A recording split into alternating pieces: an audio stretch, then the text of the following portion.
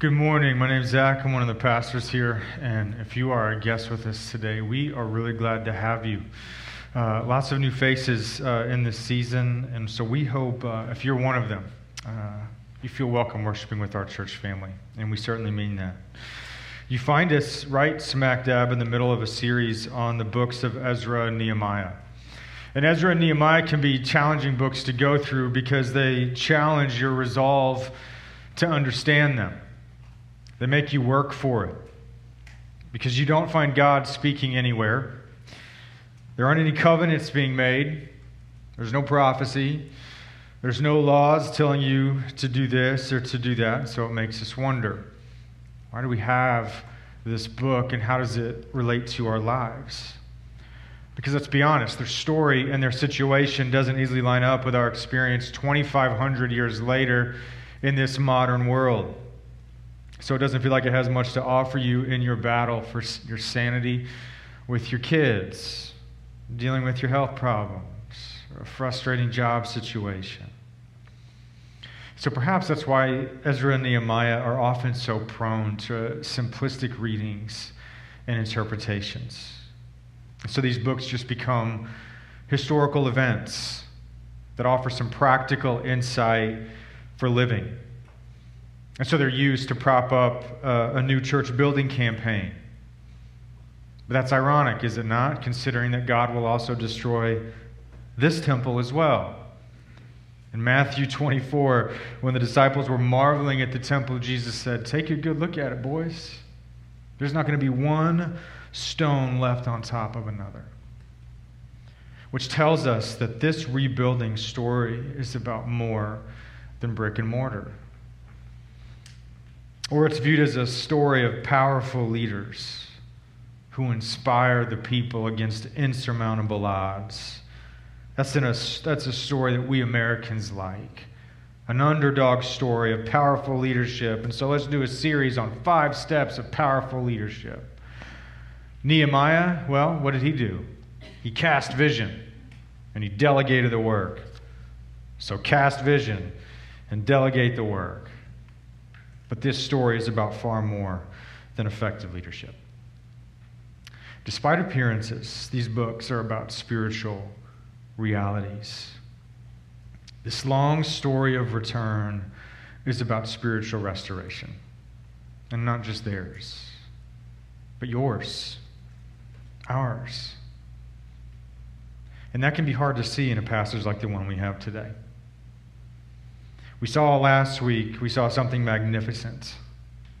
This week, not so much. It's mundane. It's boring. We have a list of valley gates, fountain gates, dung gates. It doesn't get any more mundane than dung gates. This reads like Nehemiah's planner. He shows up, goes through customs, rested 3 days, went and checked out the walls, had a meeting with Israelites leaders, and was in bed by 10 o'clock. If we sent out updates like that from India, you wouldn't read them. And yet, somehow in these mundane details, God is speaking to us. Because he wants us to walk with Nehemiah as he explores the ruins of these walls in this city. So what is he teaching us about spiritual restoration and what it looks like in this passage? Well, for starters, Nehemiah's got a big job to do. God put an extraordinary purpose deep in his heart to rebuild this wall, to rebuild this city with people he hadn't even met and people that didn't even know who he was. That's a big purpose. So he finally arrives in Jerusalem after a long 4-month journey. And so how does he get started? How does he begin doing this purpose that God put in his heart? Well, maybe the first thing you'd expect him to do is go straight to the Israelite leaders and the priests and the officials and just slam that letter from King Artaxerxes on the table and say, "There's a new sheriff in town. It's time to get to work." But he doesn't do that. In fact, he does the complete opposite. He doesn't even reveal who he is or why he's there for days. It's because Nehemiah isn't primarily concerned about exerting power. This isn't just a construction project for him. It's not just about rebuilding a wall. His purpose begins with removing the shame of his people. Because if you remember last week in Nehemiah 1, yeah, he heard the news about the broken walls. But he also heard news about a broken people. And the only way that wall is going to get rebuilt is if the people feel Nehemiah's same sense of purpose. And that's the real challenge. Why? Because there are people that are incapacitated by shame. And when shame enters the picture, it takes over. Shame calls the shots. So how do you think of shame? It's a very important biblical word, and quite often something we don't think about very often. And yet it's highly influential in our lives. And so maybe you think of shame and you think of words like guilt or embarrassment or ridicule. But this passage invites us to look a little bit deeper, because this passage gives us a great picture of what shame does and how it impacts our lives. Shame is learning to live amidst the ruin. Shame is just learning how to live amidst the rubble and the ruin. And Israel learned how to live among those crumbled ruins for decades. And shame is what makes all that destruction just become a part of the landscape of life. Because shame is a thief. It robs you of hope. Because just like these walls for Israel, it's a constant reminder of your failure. It's a constant reminder of your demerits. Shame robs you of the hope that life could be different. It robs you of the hope that your story can change. Instead, it just teaches you how to step over the rubble to where you don't even see it anymore. You just see what's always been there. It was there yesterday. It's there today. It'll be there tomorrow. Shame is powerful because it teaches you how to coexist with brokenness, and it convinces you that this is just how life is and things will never change. We think those thoughts all the time. Community? I'll never have real community. People don't care about me. They wouldn't like me if they really knew me. Freedom? I'll never be free of my struggles. I just have to learn to live with it and keep it hidden. Forgiveness? What I've done is beyond forgiveness. I get what I deserve. Qualified? I'm not qualified. God doesn't use people like me. I'll just watch from a distance. When shame shows up, it comes with handcuffs to imprison you in this idea that freedom is nothing more than a fairy tale. So Nehemiah's got a big job to do, because these are the very people that he needed to rebuild this wall, people incapacitated by shame and despair. Which means that what Israel needed was for someone to come and remove their shame and give them a new sense of purpose that's driven by hope. And Nehemiah knows it. So how does he go about removing this shame? He starts by surveying the damage. He starts by surveying the damage before he tells anyone why he's there. Before he tells anyone who he is, he goes out by night and he surveys the damage. Last week, he was awakened to reality. But this week, he wants to see it up close. He wants to see it for himself. He doesn't hide from it by hiding behind that letter that gives him power and going immediately to the people. He wants to see the damage and the devastation. He wants to see it for himself, because remember what Nehemiah is doing. He is coming back to the saddest place on earth for him. When he heard the news of the city and the people, he fasted, he mourned, and he wept for 4 months. When have you ever been that sad? Maybe you have, and you know how difficult it is to go back to that source of grief and sorrow. This is the story playing out for us. He comes back to the saddest place on earth for him because he wants to take it all in and see the full scope of the devastation. Every burned gate, every broken rock, and every crumbled stone. Nehemiah comes to grieve.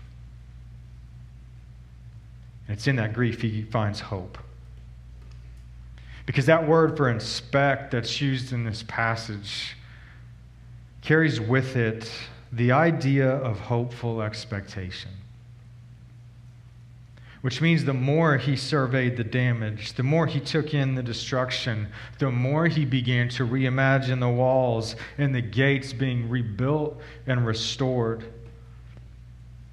It was in that surveying of the damage he found hope.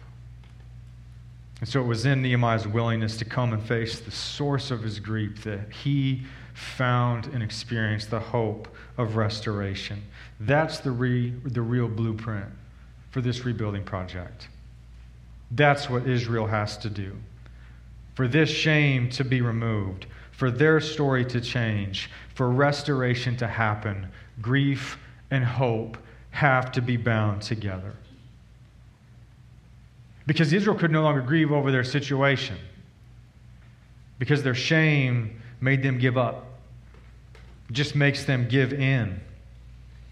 And they needed someone to come along and finally grieve over the full extent of the damage, over the full scope of their devastation and their condition, because they could no longer see it for themselves. And they needed somebody who didn't just minimize it, didn't just give them some nice little coping mechanisms, didn't give them just a few things on how to live with it. What they needed was somebody who came back and grieved and appreciated it in all of its severity, in all of its seriousness, and treated it as precious. They needed someone who would come and lead them back to that source of shame and grief and help them see what they stopped looking at long ago. Why? So that they too might experience the hope of restoration. Hope that the story can change, man. Hope that life could be different. So then Nehemiah's ready. Now he goes to the leaders, the priests, and the officials with an invitation. He tells them of what God has done on their behalf. And he shares with them what God has put in his heart to do for them and with them. But he doesn't just give them a plan. Notice he gives himself. He identifies with them. He doesn't come and say, you all. He says, we, us, our. He identifies with them, and they see his care. They see his concern and his compassion and the way that he enters into their story and he bears their burdens with them. He enters into their suffering, enters into their shame, and says, I am with you. And then he says, come, and let's remove this shame together. It's time for restoration. Fill your hands, grab a shovel, and let's rebuild. And you know what? They're moved by it. And the people, after decades, finally said, let us rise up and build. This teaches us that the purposes of God are powerfully contagious in this world when they're in the hands of one who's willing to grieve and hope. Because sometimes you just need someone to come and help you see what you stopped looking at. Sometimes you need someone to come and hope for you when you no longer feel hope yourself. Does this story sound familiar? What appeared mundane, our hope points forward. Because it's an opening act that sets the stage for an even greater work of restoration. This passage, with all of its monotonous details, it gives us a spiritual framework for understanding the ministry of Jesus. It gives us a glimpse of who he is and what he does in our lives. Because oftentimes when we think about Jesus and we think about salvation, we only think of it as just this kind of one-time event. Salvation is just wrapped up in this moment of Jesus' death on the cross. And if you believe in that moment, well, then it saves you from something really bad happening in the future. And certainly, that's true in the most basic sense. But there is a whole lot more to that story. Because if salvation is just this one moment in time, then why does Jesus even have a ministry? If it's just a moment in time, then why didn't he just wait until the appointed time and then just go volunteer to be crucified on the cross and die for your sins? What are we to do with his life and his ministry? It's Nehemiah who helps us understand, because his story points forward to Jesus and helps us understand that salvation is about restoration. Jesus comes to remove our shame so that we might be restored to real life, real purpose, and real dignity. And we see Jesus do that from beginning to end in his ministry. And how does he do it? Well, let's look at the story of Jesus, but think of him as Nehemiah 2.0. Because his story began in the same way, with a magnificent moment when he too left a throne room with a purpose that God had put deep in his heart. And that sense of purpose compelled him to lay aside all of his privilege, all of his position and power and splendor, and he emptied himself to identify with his people, and he entered into their story. And he entered into their story in a way that was unimaginable, unthinkable, and yet sometimes we think of it as old hat. God took on flesh, not just for a minute or for a moment, but for all time. God the Son took on flesh, and he was born in a stall that smelled of dung. And then there were dirty diapers, cutting his first teeth. He learned how to walk. He learned to talk. He learned to laugh. He learned how to be hurt with bumps and bruises and scraped knees.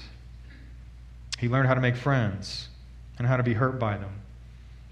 He ate meals with friends and he ate meals alone. He learned to trade and he worked a job with wood and stone and mortar. He was a blue collar. And we forget that Jesus spent the vast majority of his life in the utter mundane, day-to-day grind of work, identifying with us, his people, sweeping floors, locking up at the end of the day with calloused hands and eating dinner and crashing immediately afterwards because he could barely keep his eyes open from such a hard day of work. And then he did it all over again the next day. And people passed him on the streets. He fixed their homes. He walked among them, and no one knew who he really was. Not just for 3 days, but for 30 years. And all that time, he never told anyone what God put in his heart to do. And so what was he doing all of these years? He was surveying the damage. He was quietly taking it all in. He was surveying the length and the depth and the height and the width of the devastation of sin in this world and all of the crumbled ruins that it produced. He surveyed the damage of an Israel that was demon-infested. He saw a broken religious system that showed partiality to power and completely disregarded the poor. People that were sheep without a shepherd, forgotten by a corrupt system. He saw a humanity that was filled with shame and had completely learned how to live amidst the rubble and the ruin, and they didn't even know it. And so when Jesus begins his ministry and reveals what God put in his heart, what do we see him do? He invites the world to survey the damage with him, to look at the devastation in their life and grieve over it with him. To see what they learned to ignore, to see what they no longer looked at, but to see it with the hope of restoration. To see it with the hope that the story can change and things can be different.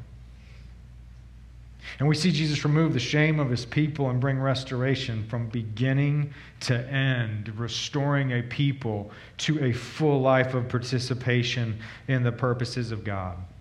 And he deals with shame in all of the different ways that people can experience it. He dealt with the shame that people experienced from issues they had zero control over. So think of all the miracles that we see Jesus perform from the beginning to end of his ministry. Why do so many people come to him for healing in droves to where he can't even enter into a town? Well, you might say because they want to be healed. Well, of course they want to be healed. But think about it from the perspective of shame. Because the predominant idea and thought during Jesus' day was that if someone suffered from a deformity or a disease or chronic illness or a health malady, it was because they deserved it. It was divine judgment upon something that they must have done, and they deserved it. It was a destructive culture that heaped shame upon people. It was a culture filled with ruin. To see that, let's just think about that idea in our own context. Because what if we believe that here at RPC? If we treated people with chronic illness or cancer or health issues or health maladies with that kind of judgmental contempt. If everyone here just thought, oh, well, they have cancer because they deserve it. Oh, they're suffering with chronic illness because they must have done something. What a sinner. Can you imagine how shame would thrive in this place? How hopeless this place would feel. If we made everybody that had those conditions and situations sit on the outside and listen in while we sat on the inside. But also think about how purposeless of a people that would make us. Because why go out into a world filled with broken people in broken situations if it's just their fault and they're just getting what they deserve? We'd probably convince ourselves that we were people that offered salvation, but in reality, we would just be a people that offered shame. And this is the reality of the world that Jesus stepped into. And so all of these miracles are more than just people wanting to be healed. Of course they wanted to be healed, but they want to be restored.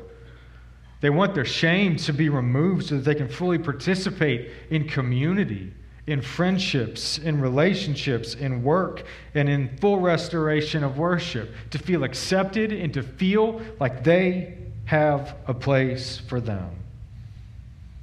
And when Jesus comes along, they saw one that grieved over their condition and saw them in their shame and offered them hope that the story can change, that life can look different. You have the woman with the issue of blood who suffered for 12 years, a situation she had no control over. She suffered for 12 years and she bankrupted herself trying to find a cure. But this is more than just a health malady because that bleeding made her unclean. Everything she touched became unclean. She couldn't participate in the worship of God's people. She'd listen from the parking lot. She couldn't participate in the life of their community. Everyone socially distanced from her because she was the plague. No one invited her into their home. No one came to her home. Her grandkids would visit. And they'd wave from the street as she sat on the porch. And she sat on the utter outskirts of life, amidst the ruin and the rubble of a life that was resigned to shame. But then it tells us that Jesus comes along. And something about his presence made her see the damage in her life and made her see the devastation in a new way. Because he made her feel the slightest possibility of the hope of restoration.